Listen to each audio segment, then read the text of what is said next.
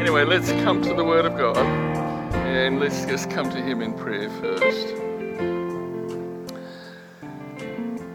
Heavenly Father, we thank You. We commit the coming year into Your hands. Father, help us always not to run ahead in terms of operating in whatever we think is right, for we read in the book of Judges that everyone was doing what was right in their own eyes.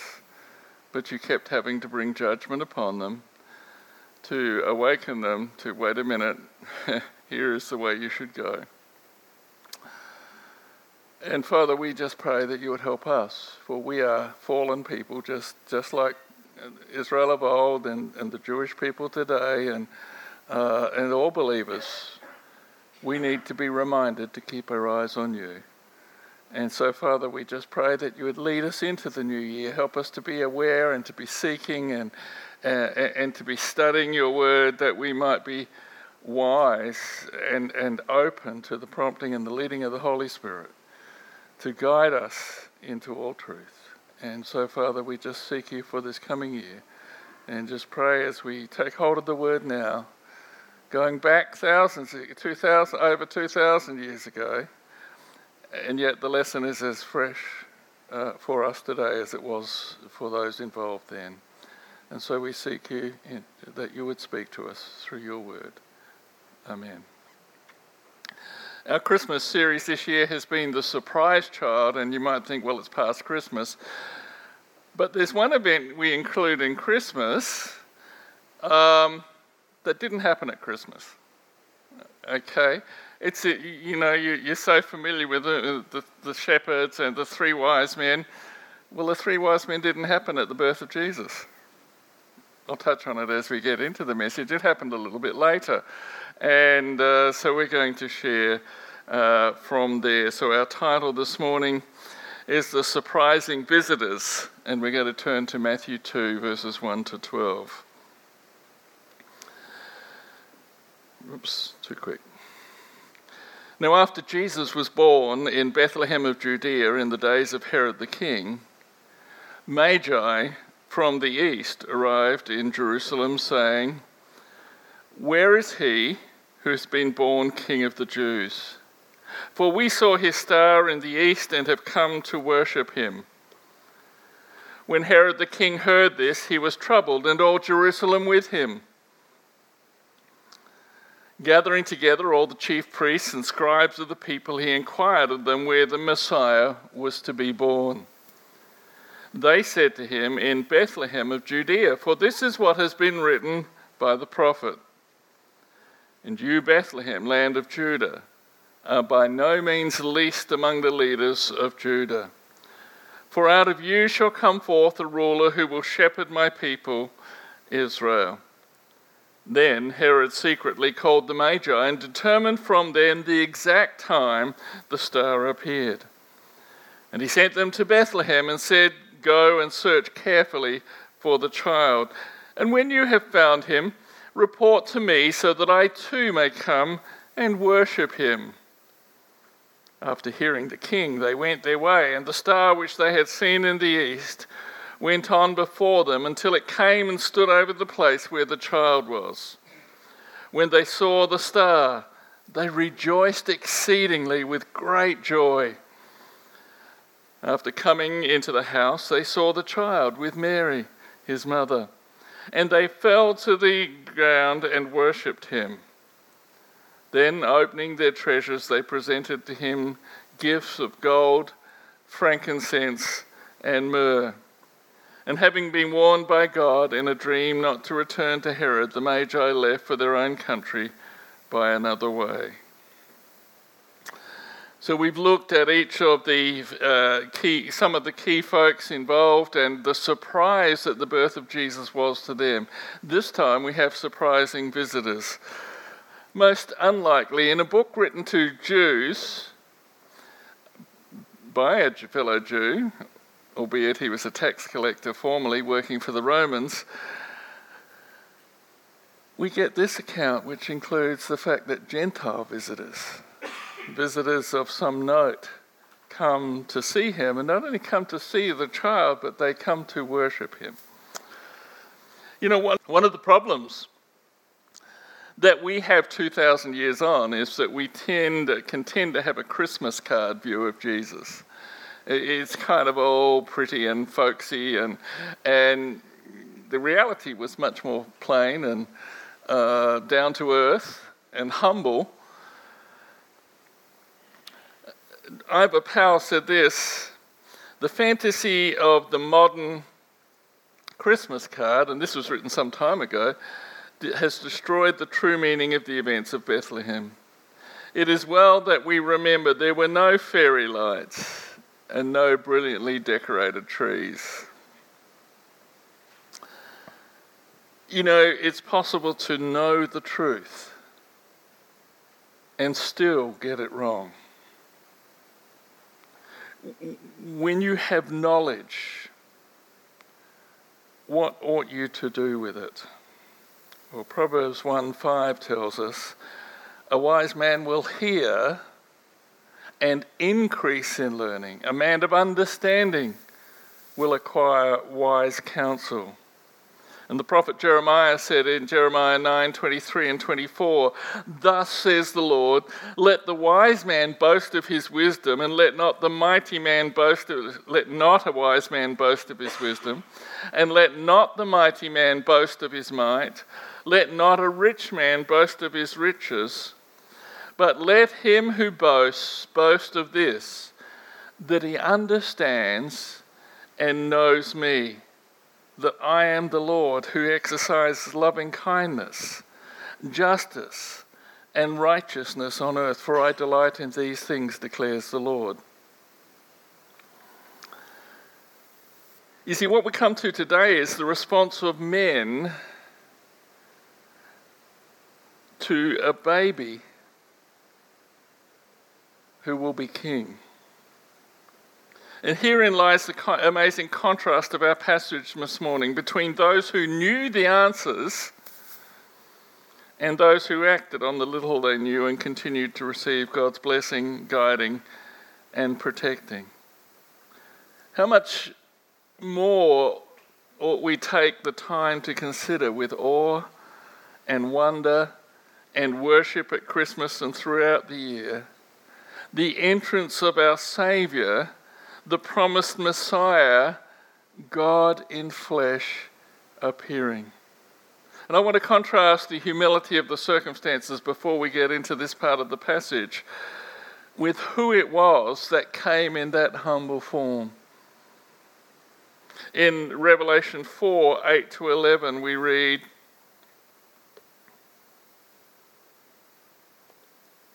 we've got that wireless glitch.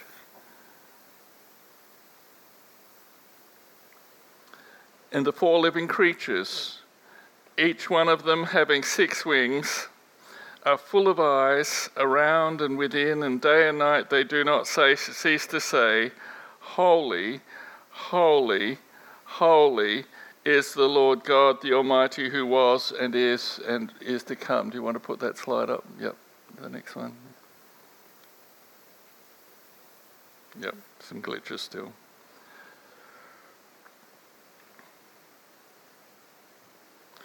And when the living creatures give glory and honor and thanks to him who sits on the throne, to him who lives forever,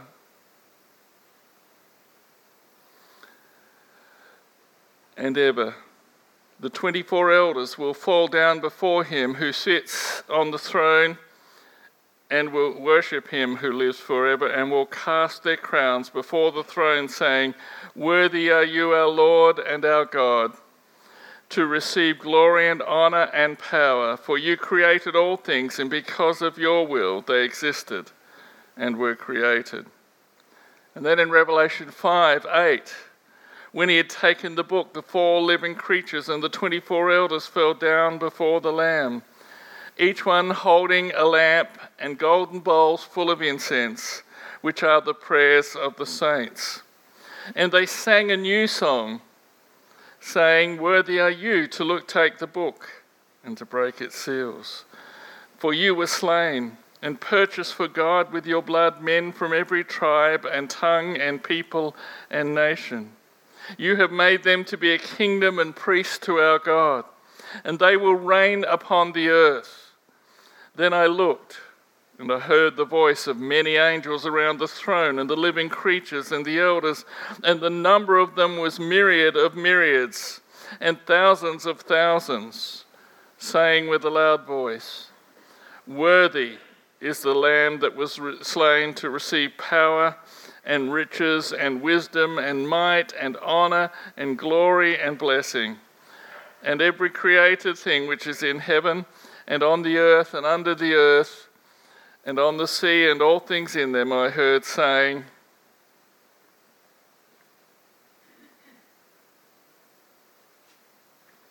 Amen. And the elders fell down and worshipped. When the Lamb broke the seventh seal, there was silence in heaven for about half an hour.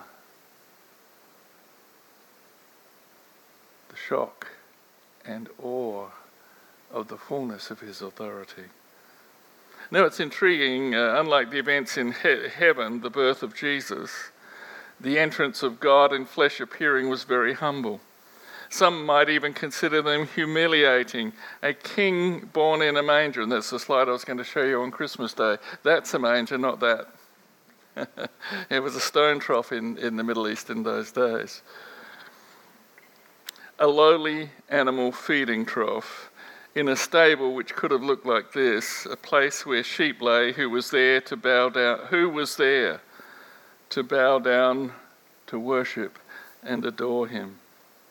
It's intriguing, Matthew, writing to Jews, included the story of the wise men, who were Gentiles coming from the east because they saw the star, while Luke, writing to Gentiles, includes the story of the Jewish shepherds, outcast Jews who saw and heard the angels. And these are the only records of these events, because Mark and John don't record his birth at all. John begins his gospel with this observation in John 1:10 to 12. There was the true light which coming into the world enlightens every man. He was in the world, and the world was made through him, and the world did not know him. He came to his own, and those who were his own did not receive him. This Christmas season, or post-Christmas season, if you like, will you bow before him and give him his due? You see, Matthew informs his readers that even at Jesus' birth, the religious teachers who knew the most failed to act on the truth, while pagans whom one would never expect to come to the Jewish Messiah did just that. As Stephen Cole says, the Magi, or wise men in the Christmas story, can teach us how to be wise men and women. For we find the Magi seeking the Messiah. Now, after Jesus was born in Bethlehem of Judea in the days of Herod the king, what Matthew tells us regards something that happened after Jesus was born in Bethlehem, perhaps up to 18 months after. And notice the place, Bethlehem, a small village on the southern outskirts of Jerusalem. By the way, Bethlehem, up until recent decades, had 80% of its population were Christians. Now they say there's less than 15%. They've been pushed out by the Muslims that are very anti. The name Bethlehem is Beit Lechem, which means house of bread. It was the birthplace of Boaz and later King David. It was a small rural village of about 300 people located 4 to 5 miles south of Jerusalem. Bethlehem was the ancestral home of David, the great king of Israel and founder of their royal dynasty. However, it was not a large or significant town, except for the prophecy from Micah that the Messiah, descendant of David, would be born there. And you notice the times, it's in the days of Herod the king. Bob Utley notes that Herod the Great was a jealous paranoid Idumean, that is an Edomite, ruler installed by the Romans. Herod was not the rightful king from the line of David. In fact, he was not even a descendant of Jacob, but was descended from Esau and thus was an Edomite, an Idumean who was half Jewish and half Jordanian. Don Carson notes he was wealthy, politically gifted, intensely loyal and excellent administrator, and clever enough to remain in the good graces of successive Roman emperors. His famine relief was superb, and his building projects, including the temple, and you can go and see the remains of those still today, begun in 20 BC, were admired even by his foes. But he loved power, inflicted incredibly heavy taxes on the people, and resented the fact that many Jews considered him a usurper. In his last years, suffering an illness that compounded his paranoia, he turned to cruelty and in fits of rage and jealousy killed close associates. It's a dangerous time. And the Magi make a journey of honour. Magi from the east arrived in Jerusalem saying, "Where is he who has been born King of the Jews?" The story of the wise men or Magi is one of the most interesting and captivating accounts recorded in the Bible. Countless Christmas cards, carols and plays present the story of their journey to see Jesus, the one born of the Jews. But who were the Magi? They were stargazers from the east. They studied astronomy, astrology, philosophy, religion and sorcery, among other things, yet they travelled almost 1,000 miles or 1,600 kilometres to worship the newborn King of the Jews. Their exact identity is impossible to determine, though several ideas have been suggested. The phrase magi or wise men comes from the Greek magoi, which is transliterated into magi in English. They lived in the 7th century BC in the Median Empire, which eventually became part of the Persian Empire. They later spread into Babylonia, Arabia and other countries. Being from the east, they would have been among Jews who were exiled from Judah and Israel centuries before. They were priests who were dressed in all white, offered sacrifices, developed occult powers and used divining rods for purposes. Doesn't sound like your usual candidate for acknowledging God. They studied and practiced astronomy, astrology, philosophy and religion steeped in superstition, sorcery, soothsaying, conjuring and dream interpretation, a practice mentioned in the book of Daniel during the time of the Babylonian Empire. You read in Daniel 1:20, "As for every matter of wisdom and understanding about which the king consulted them, he found them 10 times better than all the magicians and conjurers who were in his realm." But the one thing that they had was the writings of Daniel. And remember, Daniel had been prominent as a ruler in the Babylonian Empire that God placed there by his providence. And so as they studied other things, they may well have studied the writings of Daniel and other writings related to Jewish traditions. As astronomers who practiced astrology, they believed the stars and planets influenced human life. David Levy notes that this marvellous story of the Magi reveals how God worked to announce Messiah's birth to the Gentile world and presents a wonderful illustration of men from an ungodly culture desiring to know and worship the one true God. God stirred the Magi's hearts to seek and to find the King of the Jews, just as he called Abraham to leave his home country of Ur and go to a land that he promised to show him. And God promises that anyone who earnestly seeks will find him. You see that there in Jeremiah 29:13, saying to the people of Israel, though, but it still applies broadly. Jesus applied it later. "You will seek me and find me when you search for me with all your heart." And in Matthew 7:7, Jesus said, "Ask and it will be given to you. Seek and you will find. Knock and it will be opened to you." They came to the area and expected to find answers in Jerusalem. It was natural. It suggests they went around the city questioning everyone they met. They expected that the leaders and people of this capital city of the Jews would be even more interested than they were. But the wise men are about to find out that this wasn't the case at all. They say, "This one has been born King of the Jews." It's actually, if you think about it, it's actually strange for a baby to be born a king. Usually they are princes for a long time before they become kings. But he's been born King of the Jews. And we find that they were led by a star, the Star of Wonder. "For we saw his star in the east and come to worship him." John MacArthur notes that it could not have been a supernova or a conjunction of planets, as some modern theory suggests, because of the way the star moved and settled over one place. It's more likely a supernatural reality like the Shekinah that guided the Israelites in the days of Moses. When an angel announced Christ's birth to the shepherds, it says, "And the glory of the Lord shone around them."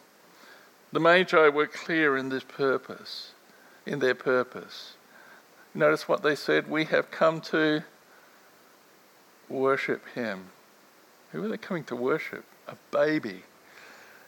But a baby who's born King of the Jews, through whom God was going to bless all the nations of the world.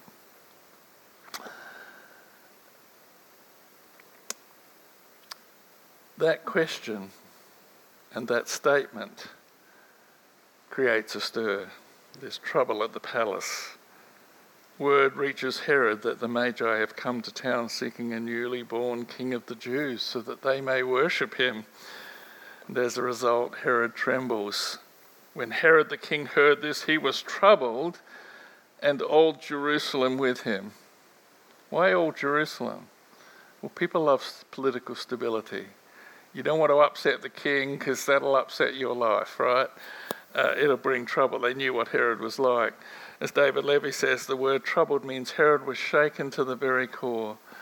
Herod the Great was paranoid and suspicious, mistrusting everyone around him, especially when it came to his position as king. His insecurity led him to murder 3 of his sons, his wife Mariamne, and 300 of his officers. So the citizens of Jerusalem understandably feared his brutality. But he's given a prophecy lesson. Gathering together all the chief priests and scribes of the people, he inquired of them where the Messiah was to be born. They said to him, "In Bethlehem of Judea, for this is what has been written by the prophet." I told you it was no surprise. They had it there if they'd only understood. When the words of these things came around, they should have said, "Aha, here." And they said, "And you, Bethlehem, land of Judah, are by no means least among the leaders of Judah. For out of you will come forth a ruler who will shepherd my people Israel." The Magi's inquiry fed Herod's paranoia of a competing king, so he took action and has a prophecy Bible study in the palace. Sadly, these religious leaders or scholars had the right information, but seemed personally uninterested in meeting the Messiah for themselves. From this passage in Micah, they understood not only that the Messiah would be born in Bethlehem, but also that he would be a ruler who will shepherd my people Israel. They knew their Bibles and spoke truth to Herod, but they did not join the Magi on their journey of wisdom. They knew it all, but they did nothing about it. What Herod does is game playing. Verse 7, "Then Herod secretly called the Magi and determined from them the exact time the star appeared. And he sent them to Bethlehem and said, 'Go and search carefully for the child. And when they have found him, report to me so that I too may come and worship him,'" not kill him, but that was a ruse. He summons the wise men to find out just when the star appeared. Notice he does so in secret. He feigns interest to come and worship him. But it's a plot to determine what child might be the threat. He sends them on to Bethlehem. It's a cunning, deceptive and diabolical move, a plan to kill any possible threat by having all the major children, you'll find out later, under 2 years old killed. By the way, when we think about that, we think of, like it might have been like in Jerusalem, hundreds of children. It was probably only perhaps around 20, because there was only 500 or 600 people in Bethlehem in that time. That brings us to the second part and the most important part. We've had a hint of it already, and we find the wise men worshipping. After hearing the king, they went their way, and the star which they had seen in the east went on before them until it came and stood over the place where the child was.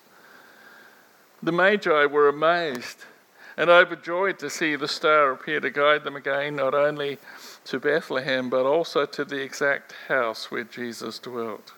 And it says there's great rejoicing. When they saw the star, they rejoiced exceedingly with great joy. These Gentile sorcerers and magicians had diligently sought for Christ. Now, what a difference. They rejoice exceedingly with great joy. They have found the child. They have discovered what God had led them on this journey for. And unlike Herod and all the Jewish religious leaders and the rest of Jerusalem, they are delighted at being led to the Christ child. We find them engaging in sacrificial worship. After coming into the house, they saw the baby child with Mary, his mother. Now you notice they're in a house now.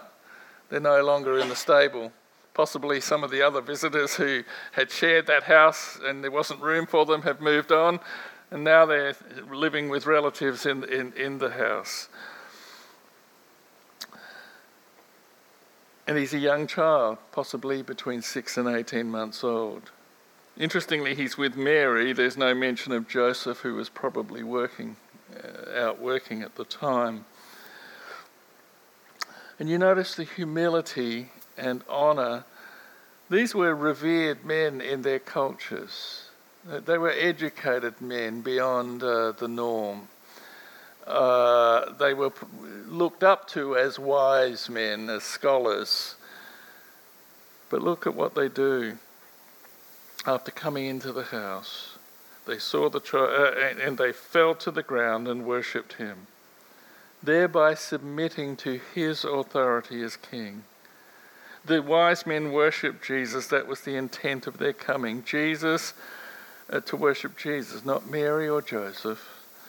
It must have been a curious sight to see these impressive dignitaries bowing before a young child. And they bring gifts fit for a king. Then, opening their treasures, they presented to him gifts of gold, frankincense and myrrh. Not gold, frankincense and smurfs, as one young boy was heard to say. After adoring him, they opened their treasures and gave Jesus gifts specifically fit for a king of that day. In Scripture, gold symbolises God's deity, glory and majesty. Frankincense symbolises the fragrance of Jesus' life, and myrrh, which was placed on him in his death, symbolises Christ's sacrifice, death and burial. These were gifts worthy of a king, and this act by Gentile leaders pictures the wealth of the nations which will someday be completely given to the Messiah. John Piper says worshipping Jesus means joyfully ascribing authority and dignity to Christ with sacrificial gifts. Paul puts it this way in Romans 12:1, "Therefore I urge you, brethren, by the mercies of God, to present your bodies a living and holy sacrifice, acceptable to God, which is your spiritual service of worship." Have you been in awe and wonder as we've celebrated and remembered the things of Jesus coming? These wise men got it. It's not just about festivity and fun. It's not about blessings for us. It is about the fact that God gave the greatest blessing of all that we should worship and adore him. Now, at the end of the story, of course, we find that they're guarded by God, and having been warned by God in a dream that in some of your translations by God is in italics, which means it's not actually in the Greek, but the implication is there. Where else did the dream come from? But not to return to Herod. The Magi left for their own country by another way. As David Levy notes, before the Magi left, God warned them in a dream not to return to Herod. So they departed for their own country another way. And obedient yet again, they heed what they are told. You know, we read the word of God. Do we heed it? Do we live by it? Do we obey it?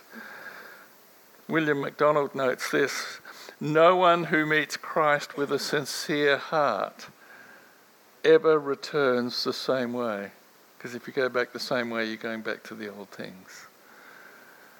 A true encounter with him transforms all of life. We can learn many lessons from the story of the Magi. First, God included the most unlikely Gentiles in revealing the birth of his Son to the world, reminding us that God is no respecter of persons and desires all people to come to the knowledge of the truth. Second, God guided the wise men to Bethlehem in a miraculous way which teaches us of God's power. And third, God orchestrated every aspect of the affairs of man to accomplish his will, reminding us of his sovereignty. You see, there is hope for Christmas when you find the light in the darkest of nights. John Piper says, may God take the truth of this text and waken in us a desire for Christ himself. May we say from the heart, Lord Jesus, you are the Messiah, the King of Israel. All nations will come and bow before you. God wills the world to see that you are worshipped. Therefore, whatever opposition I may find, I joyfully ascribe authority and dignity to you and bring my gift to say that you alone can satisfy my heart, not these things. The Magi were eager to see the Messiah.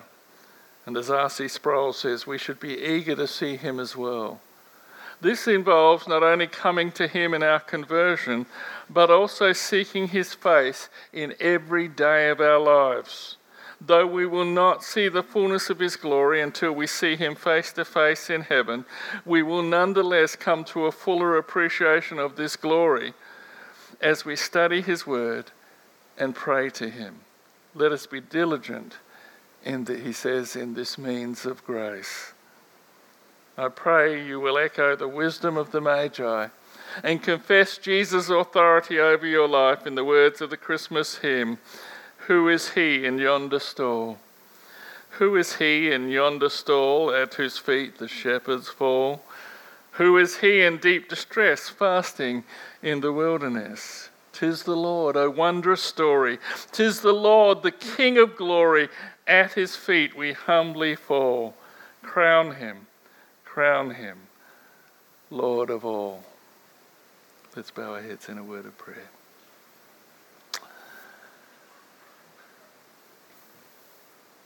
Father, in so many of the encounters that we have shared this Christmas, angels had to appear to men. The shining glory of your light in the star, the glory that shone around the angels as the shepherds bow, and as we read, placed in that manger, really it became the Holy of Holies. What a tremendous gift that you have given. But Father, we pray that we would not be like those, like Herod or those in Jerusalem who even knew the truth but didn't bother about it, didn't want to see and come and worship. For they feared worldly issues more than they did the reality of your authority. And Father, we come to the time that we can see that we are rapidly entering the very last of the last days, where we see the signs of your coming drawing very near. And we pray that you would help us not to waste those times, waste the days and opportunities that we have in the trivialness of this world, but to be consumed with hunger to be truly wise.